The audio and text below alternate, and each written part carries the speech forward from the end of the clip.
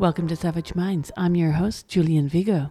Today's guest is Harry Miller, a former police officer and founder of the campaigning group Fair Cop. Harry came to public attention after his former employer, Humberside Constabulary, visited his place of work to, quote, check his thinking, unquote. Harry had not committed any crime, but nevertheless, posts made on his social media account were considered by the police to show hatred toward the transgender community. They advised him that if he did not temper his tweeting, this could amount to an escalation to crime. In 2019, Harry took the police to the High Court.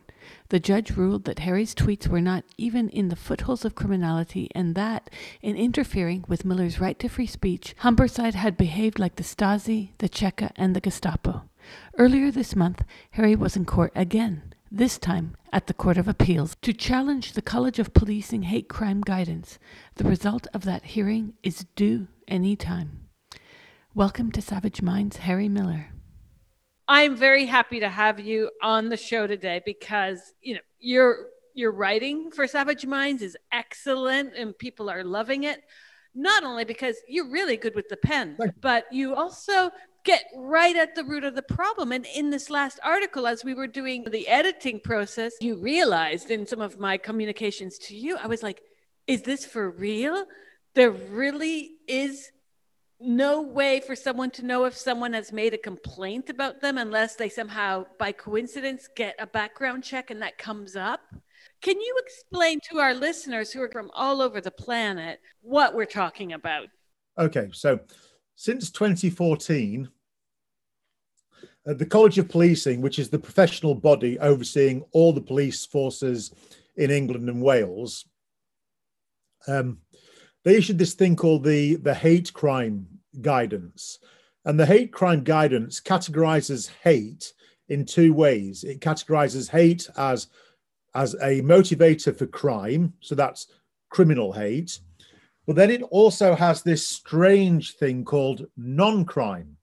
And that's an incident. So a non-crime hate incident is any incident which anybody perceives as being motivated by hate. Now, what's really disturbing about this is that you don't need any evidence of either an incident or any element of hate. It says it right there in the College of Policing guidance. No evidence of hate is necessary for the recording of a hate incident. It's purely down to the perception. So anybody with a grudge can simply point their finger and the accusation will stick, and it will stick because the College of Policing mandate it to stick. We consider this to be just utterly immoral, illogical, irrational. It goes against everything that we understand justice to be, and that's why we ended up in the Court of Appeal just last week, actually, challenging the College of Policing and saying, you've got to throw this guidance in the bin because it's every flavor of wrong. So that's what my particular fight is about. And I know you're not going to receive the judgment for some time. It'll be out in May. Is that correct? We don't know. The optimistic school of thought is that it may come in before Easter, which is only, a couple of weeks away. The reason for that is that I understand, and I didn't know this, that the legal year runs from Easter through to Easter. So it may be that the court want to wipe up their business from this current year before they launch into their new legal year. I personally think it's unlikely because whichever way the Court of Appeal rules, they're going to have to write up a very, very long justification because it can go one of two ways. They can either rule in my favour, in which case the College of Policing has to get rid of their ridiculous hate crime guidance. And then what are they going to do with the 120,000 non-crime hate incidents they've got recorded against people? What are they going to do with those? Because if mine was unjust, then there's 120,000 other unjust ones. What are they going to do with that? So it's a big decision if the Court of Appeal rule in my favour. It undermines policing not just in this country, but right across Europe, this notion of perception-based crime and perception-based non-crime is it's a pervading ideology which has crept into policing right the way across Europe. So where Britain goes, Europe tends to follow. And so they've got a huge decision to make. But on the other hand, if they rule against me and in favor of the College of Policing, what they're doing is they are agreeing that secret police recordings for non-crimes, which are entirely unchallengeable, is a good thing. So either they've got to support the police and go against liberty, or support liberty and undermine the police. It's going to take the wisdom of Solomon and the bravery of a David to sort of square that circle, I think. I mean, I do think that we had a very good bench. Unlike at the High Court, where we had one judge, at the Court of Appeal, we have three judges. We had two women, very, very senior judges and a fella. And they did seem to get it. In fact, Lady Justice Simler, she had this incredible moment where I think it dawned on her what we were talking about, because she said to the opposing counsel, she said, "It seems to me that I would be better off having committed a crime than merely having committed an incident. Because if I was accused of a crime, then I can rely on the presumption of innocence, and the burden of proof rests with the police, which gives me some degree of protection. But if I'm simply accused of an incident, there is no burden of proof required. There's not even any evidence required. So I'd be better off being accused of a crime than an incident. How can that possibly be?" And to be fair, it wasn't only her eyebrow that raised.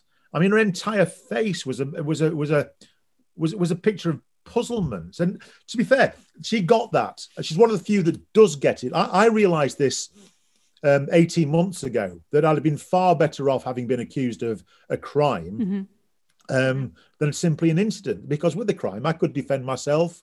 You say, I didn't do it. Unless you can prove that I've done it, my record is clean. Not so with an incident. So that's where we are. Yes, and it's this kind of slowly boiling frog that we see within the trans encroachment of women's and children's rights, where women, I just interviewed Linda Blade yesterday, and she detailed for me how, and others as well have detailed how the International Olympic Committee never asked women's sports figures what they thought about having men on their teams, but they did invite men who identified as to be part of that decision to let us out of our own sporting category. And similarly, this kind of detailing of a hate incident, but it's one of those gray areas. Again, like I said in the introduction, we wouldn't necessarily know we had any points against us unless we actively went to search it out, or someone did it for us in a background check. And, you know, this can cost people their livelihoods as well. It can cost them potential jobs if a potential employer sees that they've had a hate crime incident on their background check. How did this even happen in a country like the UK, where even before you left the EU, wouldn't there have been checks and balances? Isn't there a logic to everyone having to face their accuser? You would think. Now, I'm going to be generous here for a moment and say that this non-crime hate incident thing came from a good place. It comes from the Macpherson report, and Macpherson did a report into the murder of a young black man called Stephen Lawrence, and he found Macpherson was a senior High Court judge. And in his inquiry, he uncovered the fact that the police at the time, in the 1990s and presumably in the 1980s and 70s before that, they were institutionally racist. And I've got to say, I think Macpherson had a point. It may not have been the overt type of racism, the harsher type of racism, but it was a racism at the very least by omission, in that they would look at the black community and they would stereotype the black community as simply being criminals rather than victims, that if something happened to them, well, it was probably a drug deal that had gone wrong. They were, all that kind of indirect discrimination. And so Macpherson discovered that the police were wrong not to have acted on intelligence that they had, which might possibly have been able to predict what was going to happen, and therefore they would have been in a position to prevent it. But even having happened, even following the death, the inquiry and the investigation that was taken by the Metropolitan Police again was steeped in systemic racism. And still to this day, I don't think there's anybody has anybody gone to prison for it? I can't quite remember. But so this idea of perception-based recording came from a good place. So what Macpherson meant by it was that if a community says, look, guys, we've got a problem. It may not be criminal, we may not have been thumped yet, but we've got people following us. We've got the same people standing on street corners looking at us and making us feel uneasy and uncomfortable. And Macpherson said that kind of intelligence, which, it doesn't constitute a crime, but that sort of intelligence the police need to record and to take seriously in order to build up an intelligence picture, in order to prevent escalation. Now, that's what was supposed to happen, but that's not what's happened. What we have now, rather than the police actually doing their job and collecting good, sound intelligence in order to protect a vulnerable community, they've taken the very easy option of simply policing people's thoughts, policing people's tweets, policing people's speech. And what's tragic is they believe this is what Macpherson meant them to do. And of course, it's not. What we have here is we've got Plato's cave. It's a very, very old metaphor, isn't it? The metaphor of the allegory of Plato's cave. But that's what's happened. The police have mistaken the shadows on the cave from the actual substance that they're supposed to be policing, and they're patting themselves on the back and saying, "Isn't it wonderful? We've caught all these people saying rude things or naughty things, or saying men can't be women, all that kind of stuff." And they honestly think that this is what Macpherson meant. Now, I know people who know the late Mr. Macpherson, and they told me to a man that he's horrified by what the police have done with this report, because that is not what Macpherson meant the police to do. But of course, it's so much easier to police tweets than it is to police streets, and they've taken the easy option. In your article, your last article, you referred to Mr. Justice Knowles' words, comparing the police to the Stasi, the Czech, the Gestapo. Was that comparison fair? Yeah, I think it was. Now, I've heard it said that Mr. Justice Knowles used that hyperbolic language, basically to to satisfy me, in the hope that I would jump up and down, shout hallelujah, and walk away. Well, it was a reasonable misjudgment, but it was a misjudgment nevertheless, because I was never particularly bothered about what PC Gull and Humberside Police had done to me. I found it outrageous when they came to my place of work to investigate me because of what I'd been tweeting. But it was more as a point of principle than personal, I think, because I'm an ex-policeman myself. I'm financially pretty independent. I own my own company. not rich by any means, but it's a comfortable level of poverty, if you know what I mean. I'm not sort of wondering where my next meal's going to come from.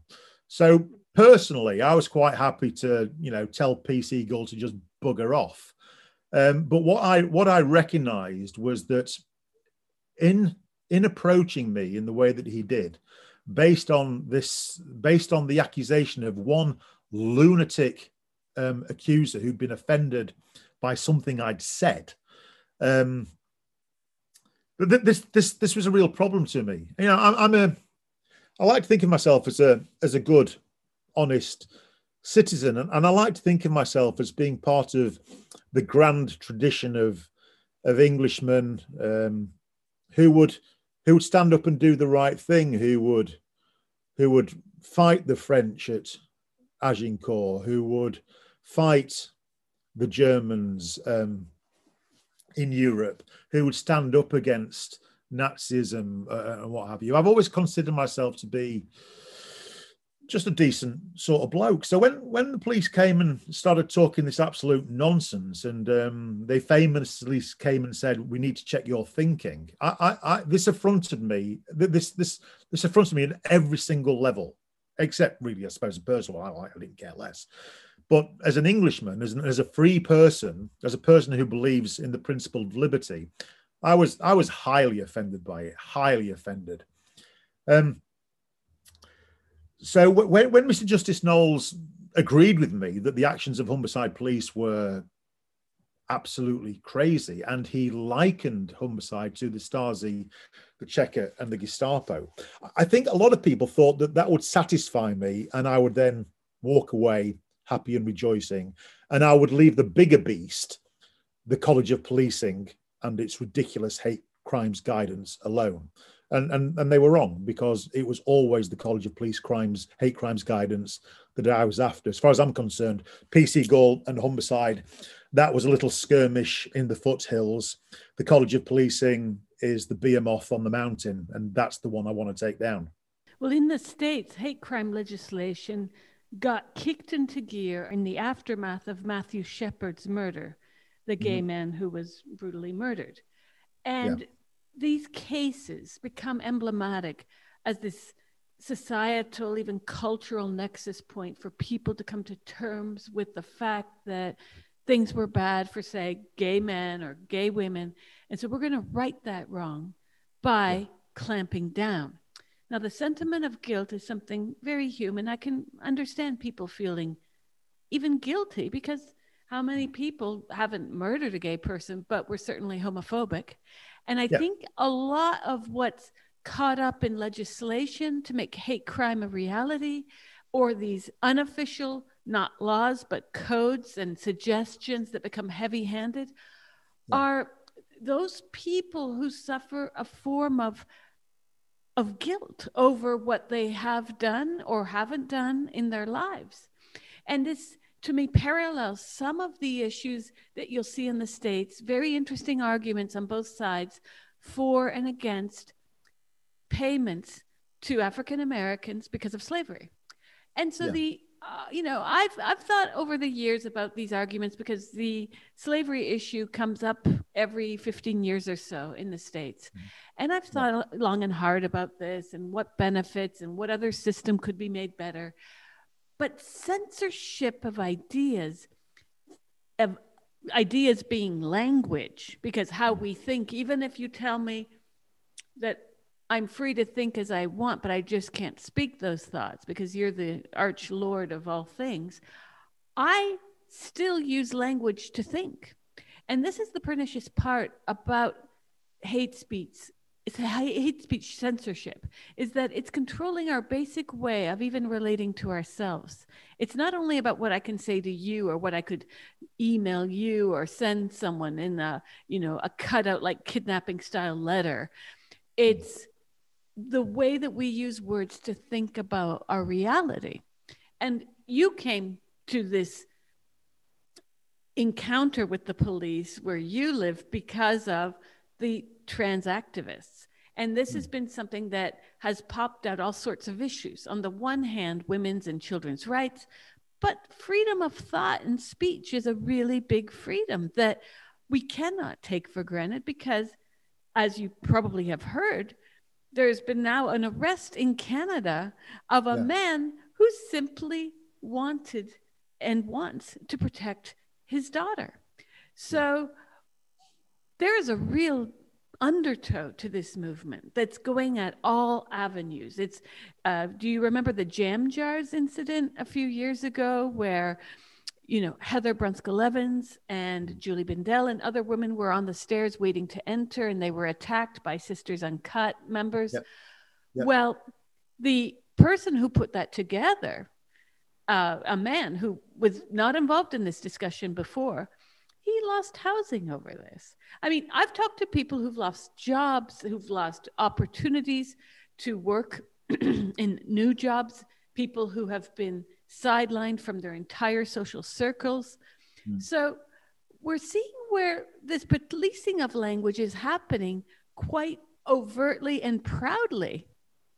And people seem to have no self-conscious. I was told in a group, Reclaim These Streets, over the past 48 hours that I'm transphobic because I said men are not women.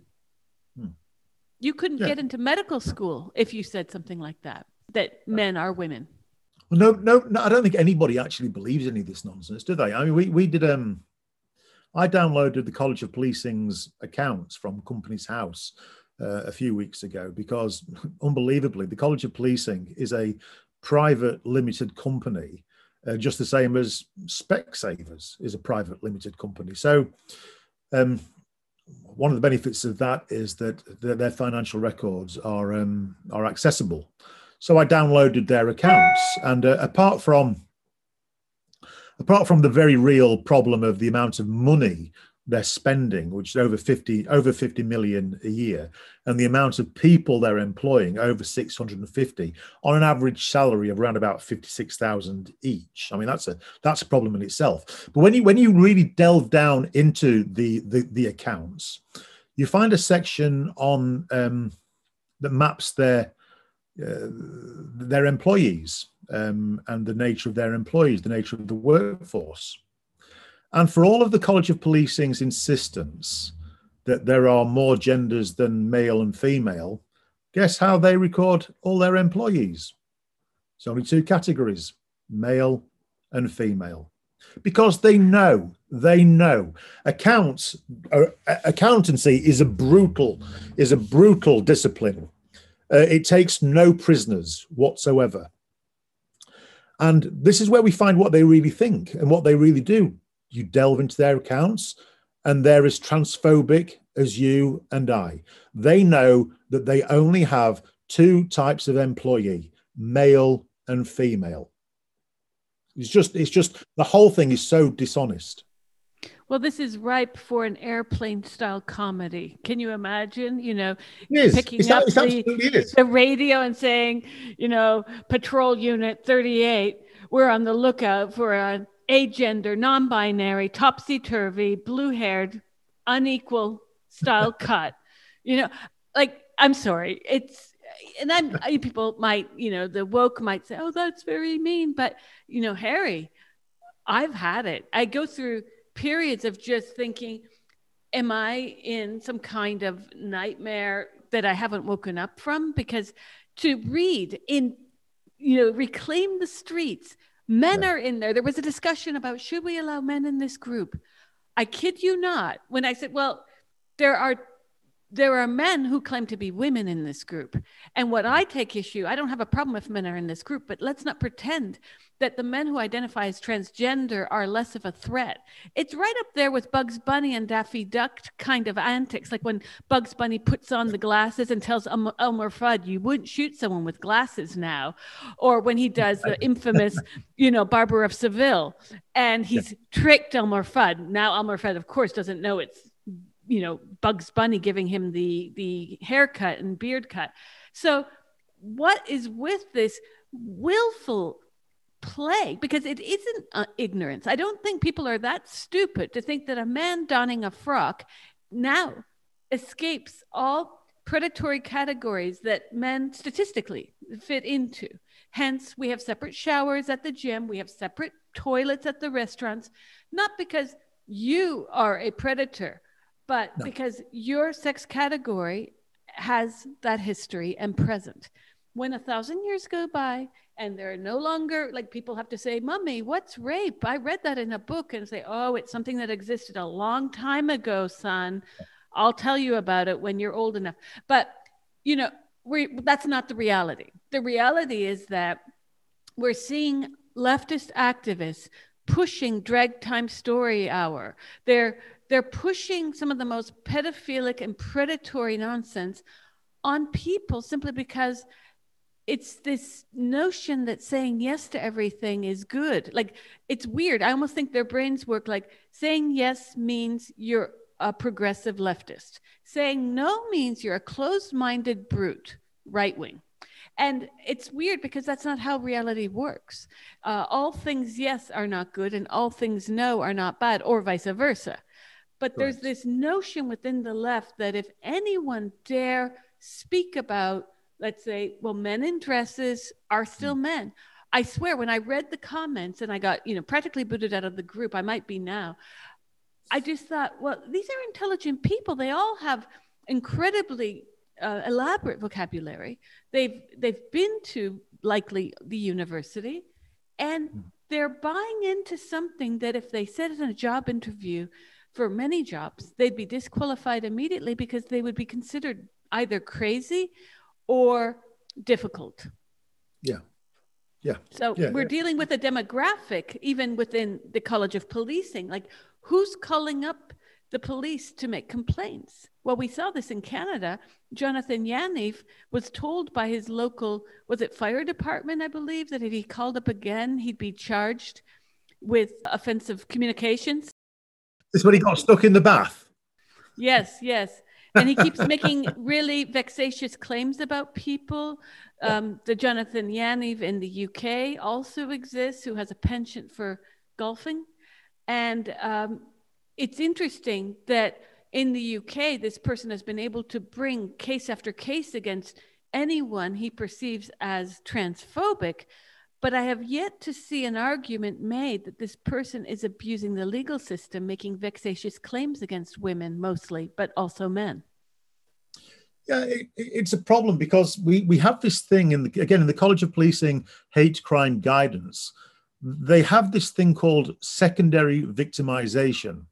And if you read the definition of secondary victimization, it basically prevents police officers from applying any test of reasonableness or rationality to a complaint. Because, hey ho, if you question the accuser, then you are turning them into a secondary victim. You are then committing a hate crime against them by not believing them. So there simply is no filter, no possibility of a filter really to siphon out the lunatic. So in my case, we had one accuser. In my case, someone who was granted the status of protected status, given anonymity by the police, and they were designated as Mrs. B. Now that's a scary name, isn't it? Mrs. B. Anyway, Mrs. B submitted a statement to the police, which the police then submitted to the High Court, and the statement said that 80 years ago, and they said this without pausing, coughing, stuttering, or laughing. They said, 80 years ago, I would have been persecuting the Jews. 40 years ago, I would have been persecuting the blacks. 30 years ago, I would have been persecuting the gays. That's what it said. And the police read this out to the High Court as the witness statement as to why it was correct that I should be deemed a dangerous transphobic hater. That's just utter nonsense. I mean, 80 years ago, I wasn't even a twinkle in my grandparents' eye.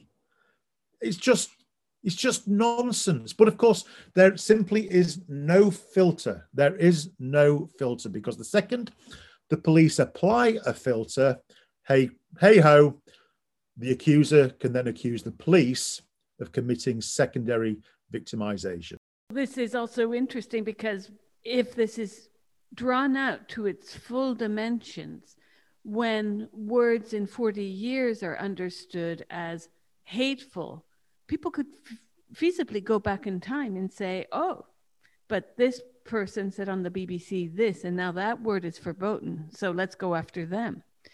In a way that we do see when, I mean, it's not a complete parallel, but yes, when you're seeing very low level 90-year-old former Nazi guards standing trial, and it's like, wait a sec. And I've recently gotten into looking at the judgment at Nuremberg. I'm quite fascinated by this, the way in which it was decided which would be the top tier to prosecute. And then in the years later, lower tiered individuals were prosecuted. But we all know that when you are, best example I can come up with now is the war on terror pretty much resulted in one conviction of Saddam Hussein's driver. And that's pretty bad, because the driver anywhere in the developing world is going to be someone who's a step from living on the street. These are people who are picked up and they're given a job. So to think that the United States has, after all their special registration nonsense, where they had every man from Muslim backgrounds had to go into then the INS, Immigration Naturalization Service, which became later Homeland Security, had to be interviewed and explain their reason for being in the States. All Muslim countries with the exception of North Korea. And they had to all do special registration. Meanwhile, there were 14,000 Muslim men disappeared from the United States during the first 2 years after 9/11. And all for this, we got Saddam Hussein's driver overseas. And there were the black sites, you know, about the waterboarding and the other torture methods. And I'm thinking, this isn't a very good turnaround. I mean, for all the alleged threat made to us, we didn't see it in terms of post 9/11, that is. We didn't see anything come out of it. And the guilty parties were the most anodyne actors on the scene. And then the actual issue with what constitutes hate speech. I mean, what is hate speech? Well, you know, Matthew Shepard was killed because he was gay by individuals who were homophobic, and it could be even argued some might have been homosexual and self-hating homosexuals. I mean, who knows if you were to follow the lives of those individuals until their end. But we have seen this kind of push to criminalize any thought, because this is the other part, is the police are being put in the position of having to be the thermometer for public engagement. So right now, where trans is the biggest thing, that you get brownie points for getting another transphobe, right? Yeah, absolutely. What happens in 10 years when this is on the other side of the hill?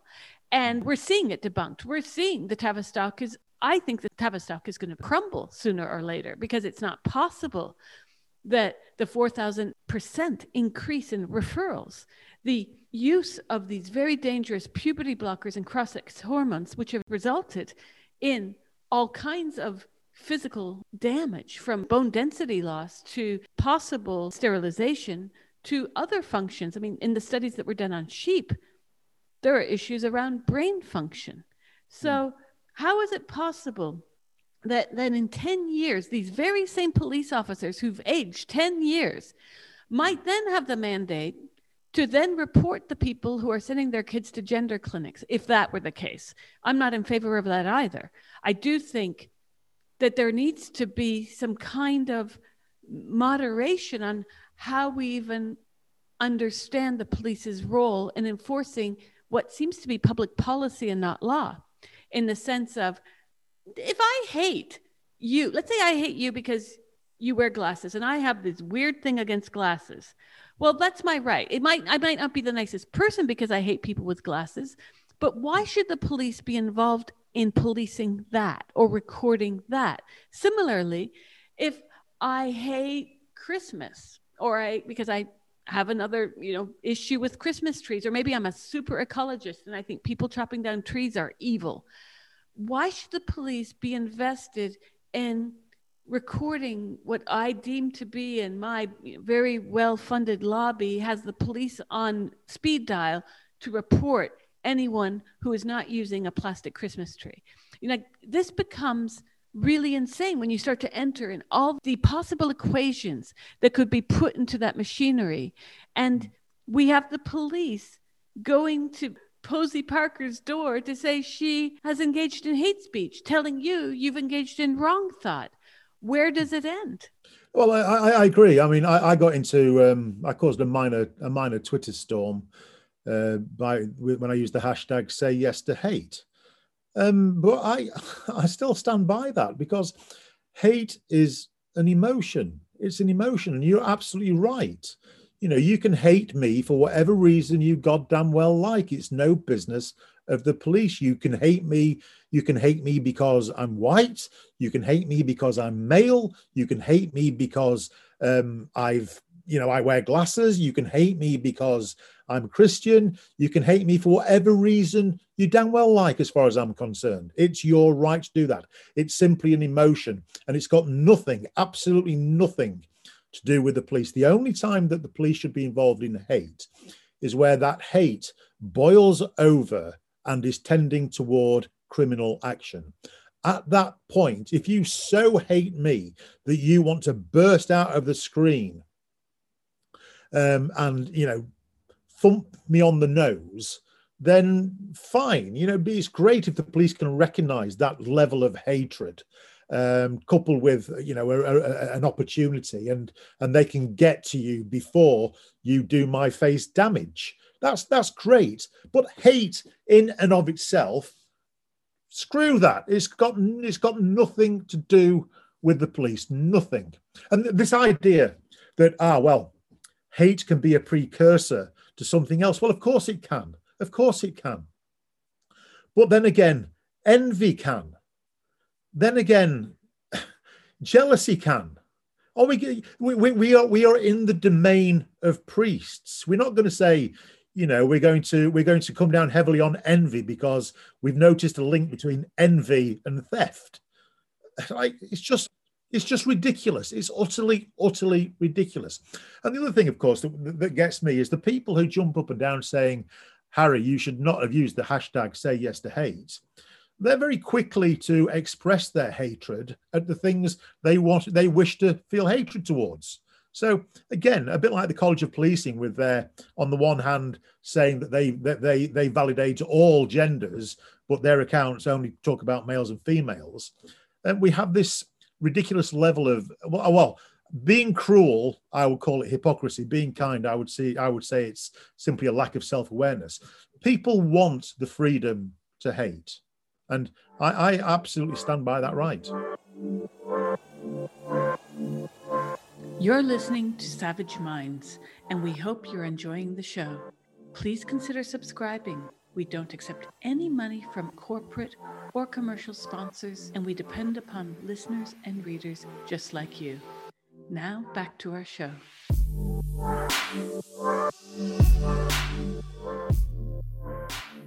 There's that category of person who says, well, I don't judge others. I'm not judgmental. And when they, get me around them for 2 minutes, I turn around and I inevitably say, of course you do.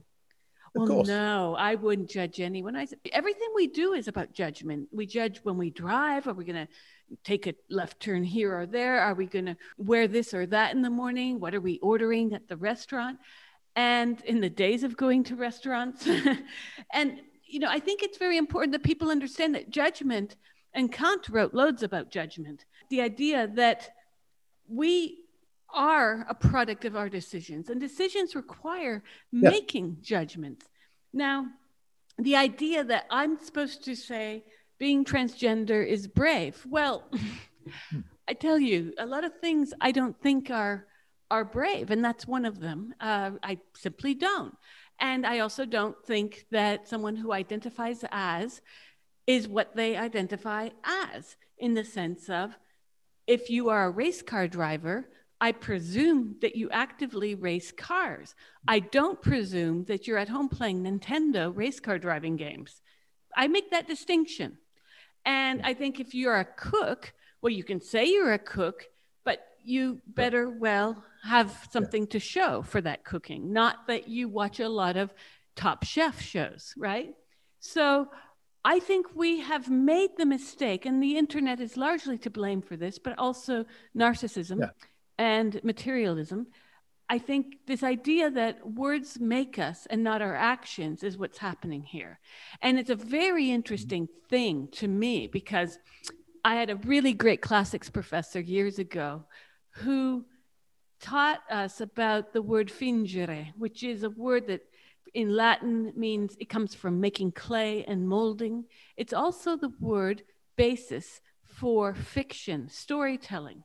And he talks about in the days of Plato that there was truth and there was lie. The idea of fiction is something that developed over time. There was no morality behind why someone did right or wrong. It was very much, did they tell the truth or did they not? Not why did you lie or why did you tell the truth? Where we have more complex systems today to sort of say, well, he identifies as a woman, and now we've got the backup choir saying, therefore he's really a woman. Then we've got all these institutions saying, you damn well better say he's a woman. Oops, she's a woman, or else. And there are so many levels of bullshit on this gender tortilla that we are screwed to get out of it. Like I just realized, being in the Facebook group Reclaim These Streets, that the people in there have disempowered women. Women themselves are doing this, by the way, to such a degree that how are we supposed to discuss the brutal murder of Everard or our safety on the streets, be it in the UK, be it on the streets of Chile or Santiago de Chile, if we can't agree what a woman is? If we're going to pretend that all it takes for you to be a vulnerable person, Harry, is for you to put some lippy and a frock on, and that if I put on my 501s and cowboy boots, then I'm a potential rapist? I mean, this is ridiculous. If everything's about feeling investiture, then we have completely stepped away from the notion of reality. And that's a judgment that the people who say I'm not judgy, need to step back and evaluate, because this notion that they're being agreeable by saying, I don't judge, is a lie. It's very much the same lie that people who say, but trans women are women, because you know damn well that they're not. These people don't really believe it. No, of course they don't. They're not going to sleep with one, are they? They're not going to date one. They're not going to do that. They're simply not. If you're a bloke and you're attracted to women, you're attracted to women. You're not attracted to trans women. It's as simple as that. And you can call that transphobia. You can call it what the hell you want. But I call it reality. It just ain't going to change. And when we see Owen Jones dating a woman who identifies as a man, I would then maybe give some of his words credence, but we're not seeing that. We're seeing the likes of Owen Jones run about the interweb calling lesbians transphobes because they say that so-and-so is not a lesbian because he's a man. And this goes back to then why and how did the police get involved in policing this kind of language? Like, how did the college policing get that memo? Was this something brought on by Stonewall? Was this brought on by other groups? Yeah, absolutely. It's been brought to, but I think at the root of all of it, it's a case of the emperor's new clothes, isn't it? That encumbered by history and a history of racism and homophobia and all the rest of it. They're afraid of telling the truth, lest they be considered racists, homophobes, or fools. But they all know deep down that what they're talking is quite literally bollocks. They know it.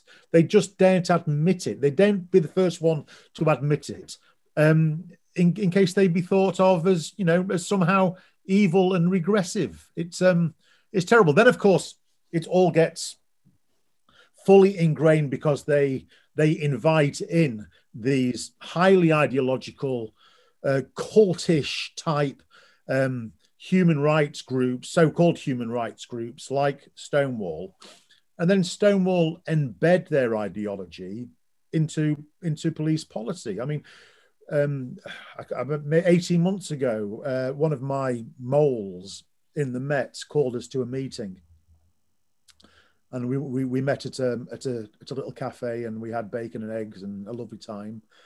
And we logged on to the police intranet, and he showed me documents. And you're looking through and thinking, this is absolute nonsense. Who's written it? Who's writing this nonsense? And it was about how police officers should treat prisoners in custody. And it said that a prisoner has the right to name their gender and to be searched by a police officer of the corresponding gender. It says it right there. So what do you do if you get arrested and you say, okay, I'm not male and I'm not female, but get this, I'm not trans either. I'm what I am is I'm Tetris gender. Now, according to the police policy, the police are going to have to go off and find a Tetris gender officer to come and do a search on me. Well, it's utter nonsense, isn't it? I mean, there are no Tetris gender officers because Tetris gender is entirely made up. It's nonsense. But this is what happens when you allow ideologues to come in and to insert their cultish language into policy documents. And then the application of that policy then becomes entirely arbitrary. Well, that's not the basis for law, and it's certainly no basis for the police to be, who have the power to hold people in custody, have the power to search people. I mean, one of the things that my friend was so concerned with was that on a Saturday night, you pull in some hairy-arsed bloke, and you think that he's got a wrap of drugs wrapped round his penis end or up his arse or something like that. All he needs to do is say, tell you what, mate, I'm a woman.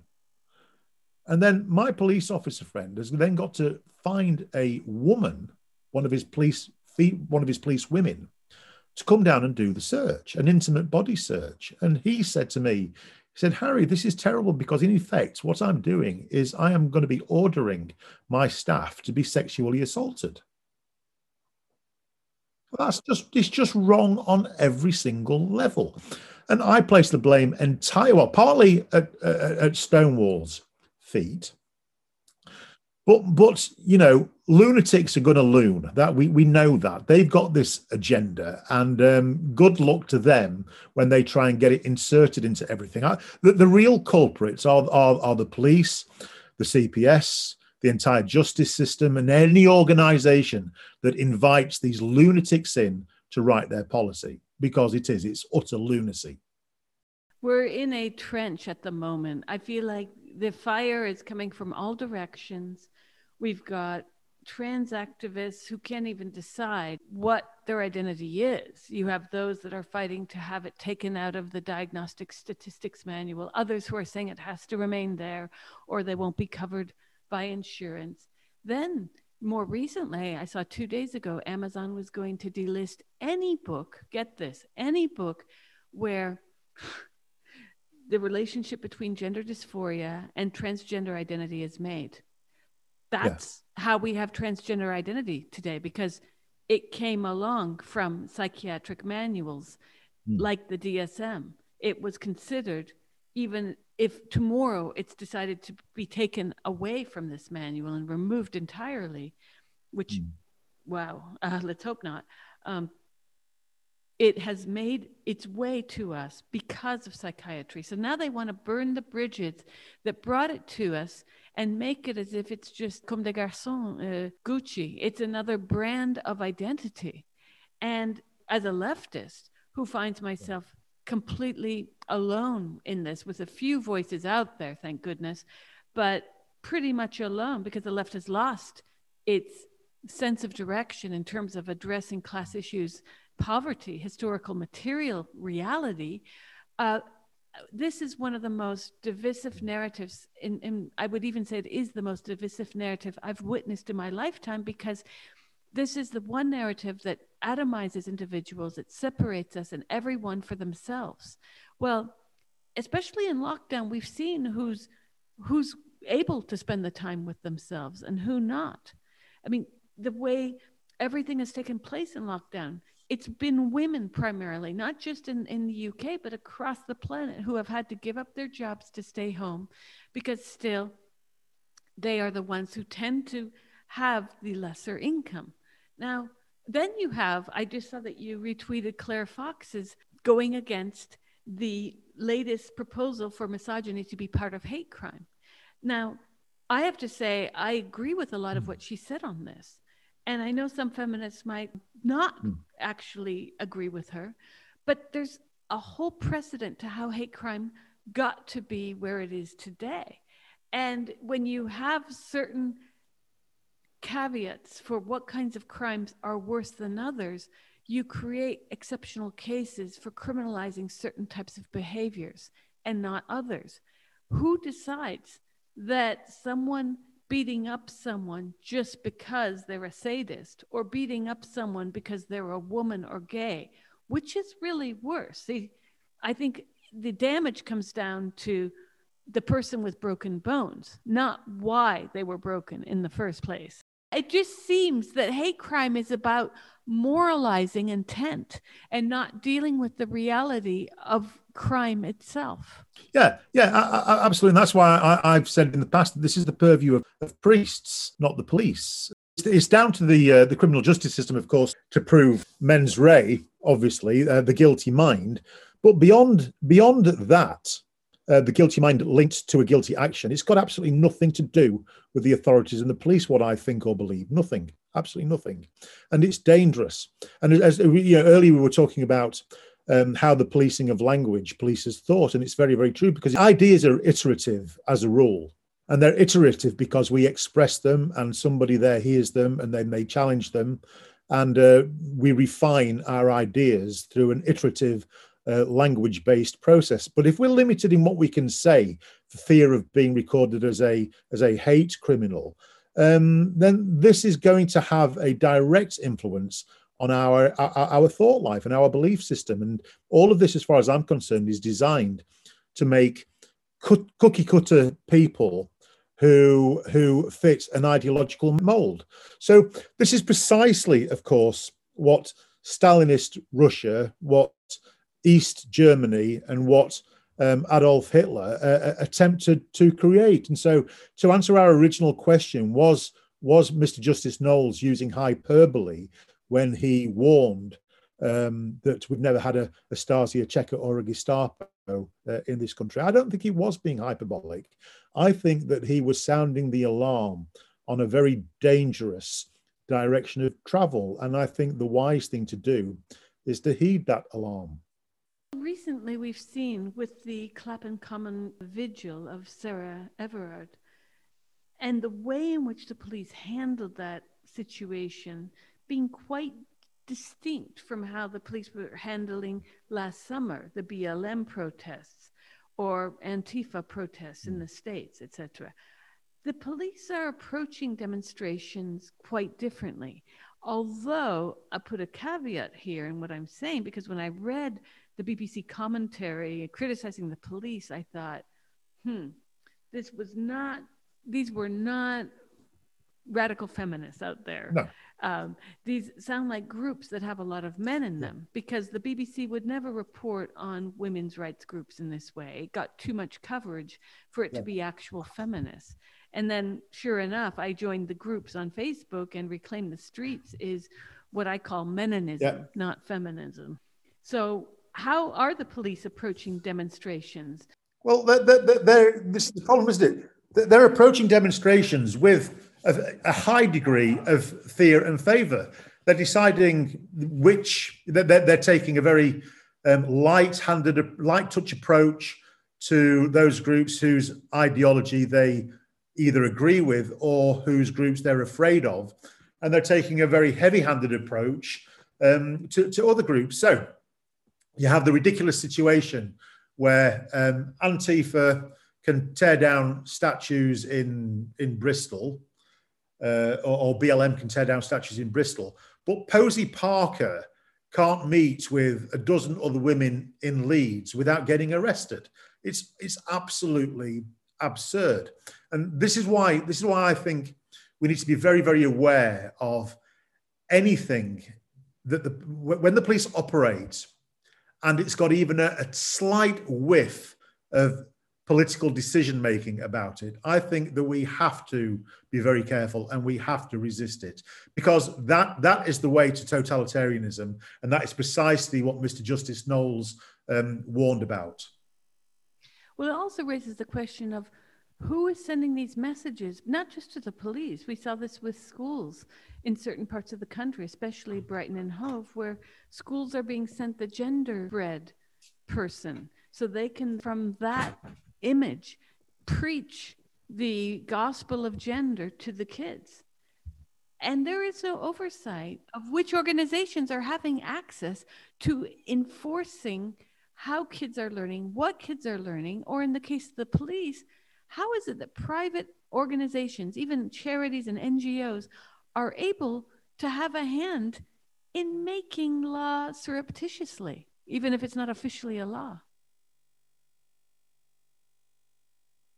Well, this is all law. This is all law and justice and punishment and censure by the back door. For instance, since October of 2020, and after my judgment against Humberside Police, the College of Policing, rather than being more cautious, they're now acting in a way that can only be described as absolute, utter, untouchable arrogance. Because since October 2020, they've now mandated and sent police on a mission to check the thinking of children, school children in schools. So if a child in a school now utters the wrong words, displays the wrong type of thinking, they are now eligible to be recorded on a hate database. Children. Now, when I look back at what I was saying, when I was 15 and 16, I had some crazy thoughts. One day I'd be a bloody fascist. The next day I'd be joining the Communist Party. I was all over the place because that's what kids do. Kids are exploring the world of ideas, and you should be free to do that. Absolutely free to do that. But now, of course, we run the risk of, you say the wrong thing, you object to the wrong thing, you say, I don't want to go into the toilet with that girl because that girl's got a set of cock and balls. Suddenly this now becomes a matter for the police. You can be put on a police crime hate database and your name will stay recorded for 6 years. And you imagine when you've left school, you're applying for a job, and suddenly getting turned down for jobs. Well, I wonder why. Well, it's because on an enhanced DBS check, a criminal records check, my potential employer has found that I was investigated by the police for hatred. Well, you're not going to get the job, are you? You're not going to get the job. This is criminal. This is why I'm so angry, and I'm so committed to pulling down this College of Police hate crime nonsense. What is your take on the knowledge economy? You have stated to me why Marxism might be in need of a digital refresh. How is this related to Marxism? Yeah, I think it is. I think it is. We've got a handful of billionaires, and it's not the means of production that they own, which is, that's the problem that Marx and Engels addressed. But they've got them. But they do own, and they do have a monopoly on the means of knowledge and the means of accessing knowledge and the means of dispersing knowledge. Now, that's got to be wrong, hasn't it? That's got to be wrong. And that's why I think that Marxism needs a refresh, and that the uneducated proletariat need to rise up and tear it down. I think we're ripe for a digital version of Marxism, a revolution. I really do. And I think it's necessary, because if we're not careful, we're just going to have access to that information which the ruling class decide we're able to have, and that undoes all the work of the Reformation. It undoes all the work of the printing press. It undoes all the work that Tyndale did in translating the Bible from Latin and Greek into English, into the common tongue. It undoes all of that, and it's simply terrifying. And I think we need to wake up, and I think Marxism needs a refresh. I think it needs a digital refresh, and we need to tear down these organizations. Easier said than done, given that during lockdown, most people are at the whim of Amazon for their groceries, etc. It's really frightening. Oh, I agree. I agree. It's not easy. Revolution isn't easy, and I don't. I'm not expecting some sort of Russian style coup where we put Jeff Bezos and Mark Zuckerberg and etc. up against the wall and shoot them. But we've got to do something, though, haven't we? We've got to do something to take the means of knowledge out of the hands of the few and give it back to the demos. We have to. Well, this is a critique I've made for some time about the way that academics are taking over Labour Party, Democratic Party politics in the cases of the US and the UK, or the left, even further left than those two parties, has been taken over by the managerial class and academics. This kind of wokery pays the bills for academics. As you know, academics aren't easily thrown out of their positions. And so it makes it all the more easy for them to spin that hamster wheel of oppression narratives. And these are fake oppression narratives, because one thing that strikes me when I do speak to people about identity politics is some have come to say to me, well, there is real poverty, there is real suffering, and we're doing a disservice to the real suffering in the world, because suffering isn't someone misgendering you. Suffering isn't even believing that you have the right to be called a certain pronoun. I mean, this is ridiculous.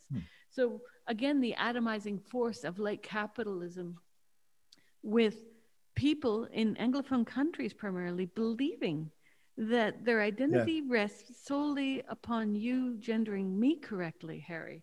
Not ironically, years ago, I was up for a job at the University of California at Berkeley, and the first 5 minutes of the interview were the interviewees on the other end of the line, because it was a telephone interview. They were shocked that I was a woman, because they assumed I was a man. And I said, this is for a gender studies position. So we see that even the gender theorists themselves are unable to put together the problems of what Judith Butler calls the incommensurability of difference with real life politics. And this is the irony, is that what Butler stewed up in this potion of hers over the years has resulted in there being an abyss between what elite academics think or pretend to think and what most of the world knows. And this is a real problem where you see people, I get very annoyed when I'm reading on Twitter or Facebook and people say, well, I believe that there are only two sexes. Excuse me, but there are two sexes. This isn't a belief system. This isn't the Protestant Reformation. This isn't a religious discussion. But we've been foisted into the center of a religious discussion by religious zealots. So I'm thinking of my interview 2 days ago I had with Linda Blade from Canada, who's been dealing with the sports side of this. And she said something that echoed for me very much, because we were talking about how when you make the suggestion that these men make their own sporting categories, create your own lobbies to have trans male or trans whatever you want to call yourself, they immediately say no, because it's part of this social performance. And she calls it social therapy. Blade said, well, this is their social therapy. They won't ever want to create their own categories because they want us to confirm their identity. That's why they're forcing themselves into our sports, into our locker rooms. So we can say, you're just one of the gals. as someone said on Twitter Yeah. the other day. I just want to bring cupcakes to your house. And I'm thinking, have you been living in Doris Day and Rock Hudson land? Because she's unreal and he was gay. So we're being exactly. stuck in the worst of movies with these, I'm just a gal. And when you see like a lot of these men who claim to be transgender, they're just men. The images they give off of, I'm just feeling girly today. And I have to hold back getting sick to my stomach because some of these images are so creepy. They're incel-esque. They have all the projections of women through this kind of prism of fantasy.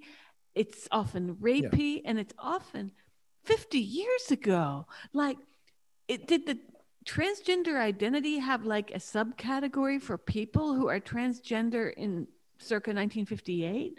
Because some of the images are vexing from that point of view that it's all about vestiture. I don't care that Jackie Kennedy's style is beautiful or not. I personally don't like that aesthetic. But when I see that being ramped up over and over again, I see 1960s style as being my gender identity, I'm thinking, okay, be a guy who wears that. But I still don't see where the obligation for compelled speech fits into this and where I have to worry about my employment because some guy reports me because I called him a guy. I don't understand who said that, your ears get priority over my eyes. I just don't understand that. Why should I betray my tongue to satisfy your ears and your sense of self? It's absolute nonsense. For me, I think gender politics, it's this weird mashup of the extremes of ethnomethodology, where everything is a performance, and strict fascism. Because as I wrote for you, as far as I can tell, that gender politics is a form of fascism, because fascism was a form of identity politics with Aryans at one end of the spectrum and Jews, blacks, and Irish at the other end of the spectrum. And for me, I see very, very little difference. I think it's very, very dangerous, and I think it's quite ironic that the real TRAs and gender ideologists call us the fascists when they're so much closer to actual fascism than they could possibly imagine. Well, exactly. I mean, who is to say that you have to mirror my perception of me as being X? Like, I use the example often of, say, I think I'm a great cook and I serve you a souffle that tastes horrible. But you're obliged to say that it tastes great and that it's the best souffle you've ever had. That is where we are. And I interviewed a psychologist who works with the Tavistock about 8 years ago, and he told me something I've never forgotten. And he says, and he's been involved now the last few months on Twitter over this. He said, I can put your hand in warm water, but I can't compel you to feel it as cold. And I'm thinking that's where this is now. We are being compelled to say what I see is a woman, and that will just never happen for me. And it's honestly not happening for the trans allies. They're just lying to be nice, or quote unquote nice. The whole thing is make believe and dress up. That's what it is. It's make believe and dress up, or there's mental illness there. But most of it, I think, is make believe and dress up. Yes, and a huge side helping of narcissism.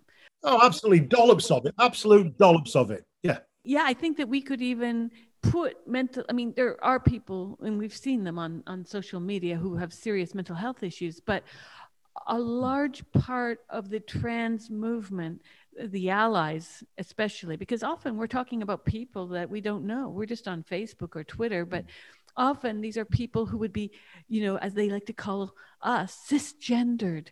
But these are just regular people, and a lot of them might also be trans folks, and they like to go and beat us on the head with their doxa. And the irony is that when they call us cis, my invariable response is, but I don't have a gender to fix. See, you say you have a gender that's misaligned. Fair enough. You say you need to align that. Fair enough. You say you have aligned it by doing this, this, and this. Okay. That means, by virtue of your own definition, you are both trans and cis, because you have aligned your misalignment. Me, on the other hand, I'm neither. I claim to have no internal gender. I claim to neither be aligned nor misaligned. I claim to be a human who's just struggling to get through this pandemic. How's that? I'm cis pandemic averse. So the hopscotch they invoke to get around their identity, and then they say, but everyone has an identity. You're transphobic for saying that other people don't have this identity. And I'm like, anyone who says they want to have that identity is free to both have it and to claim they have it. But please don't project that all of us must have this identity, because from the beginning of time, men and women have been trying to just get up, hunt for something to eat, find a way to cook that something to eat, and, so forth and so on. And here we are, tens of thousands of years later, trying to get through the day without having ridiculous discussions like this. Now, this makes me wonder, though, if what Blade says, what she witnesses within the sporting domain, that these men are trying to encroach upon women's sport so that they can act out their social therapy of being women, forcing the IOC, Canadian sporting divisions, etc., and down to individual female athletes having to parrot trans woman. That's what it comes down to. It's a magnificent bullying tactic. It's theatrical, if you really deconstruct it enough.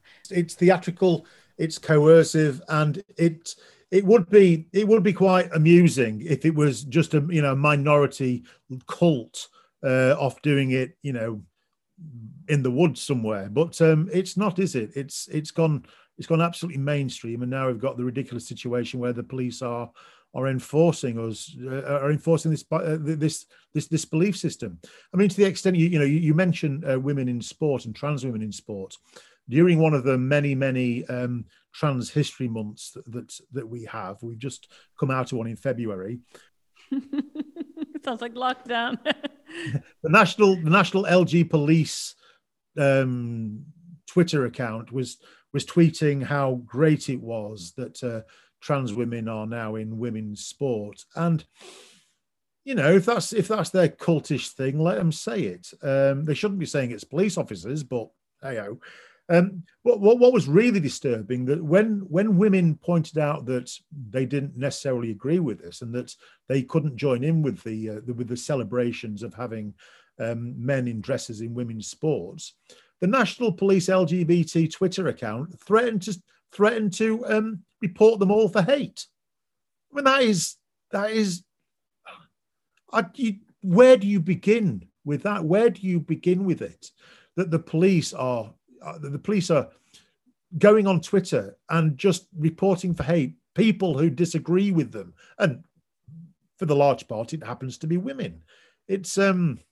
It's misogyny in a uniform. It's absolutely terrible. And now, when we try and bring this national LGBT police to account, you can't. We wrote to the College of Policing and said, who are they? And they said, now to do with us, Gov, we don't know. Write to the individual forces. So we then write to the individual forces, and they come back and they say, nothing to do with us, Gov. We don't know who they are. Well, who are they? And how do we bring them to account?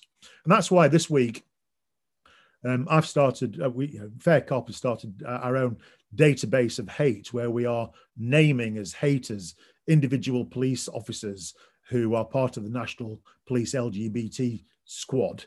And we're playing by their rules. We're going to hold them on our database for 6 years. And should they apply for a job, we're going to reveal it to their employers. So, what's good for the goose is good for the gander, mate.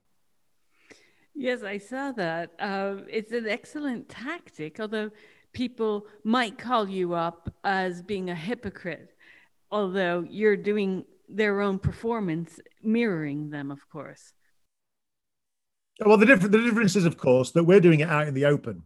When they record people, they do it in secret. That's the big difference. And of course, if they lay down, if we defeat the hate crime guidance, then we'll put this tactic away. But at the moment, why shouldn't they have a taste of what it feels like to be told you're in a database of hate and we're going to reveal it? Now, it's all smoke and mirrors, because all we're doing is mirroring back to them what it is that they're doing publicly.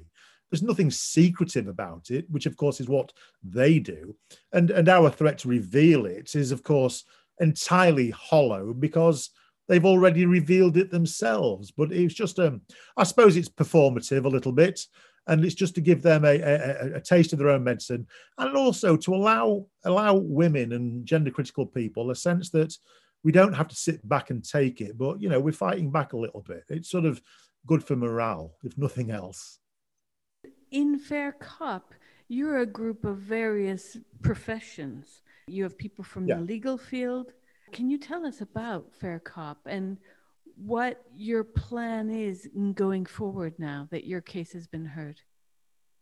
Okay, so our case has been heard.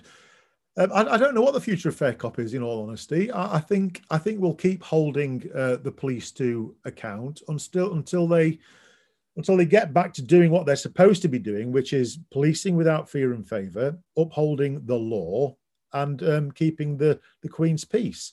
Once they start doing that, and once they've stripped their uniforms of rainbow epaulets, and once they've stopped taking the knee to one group and being overly harsh on another group, then we'll pack up and go watch Netflix. But until then, we're going to keep holding them to account.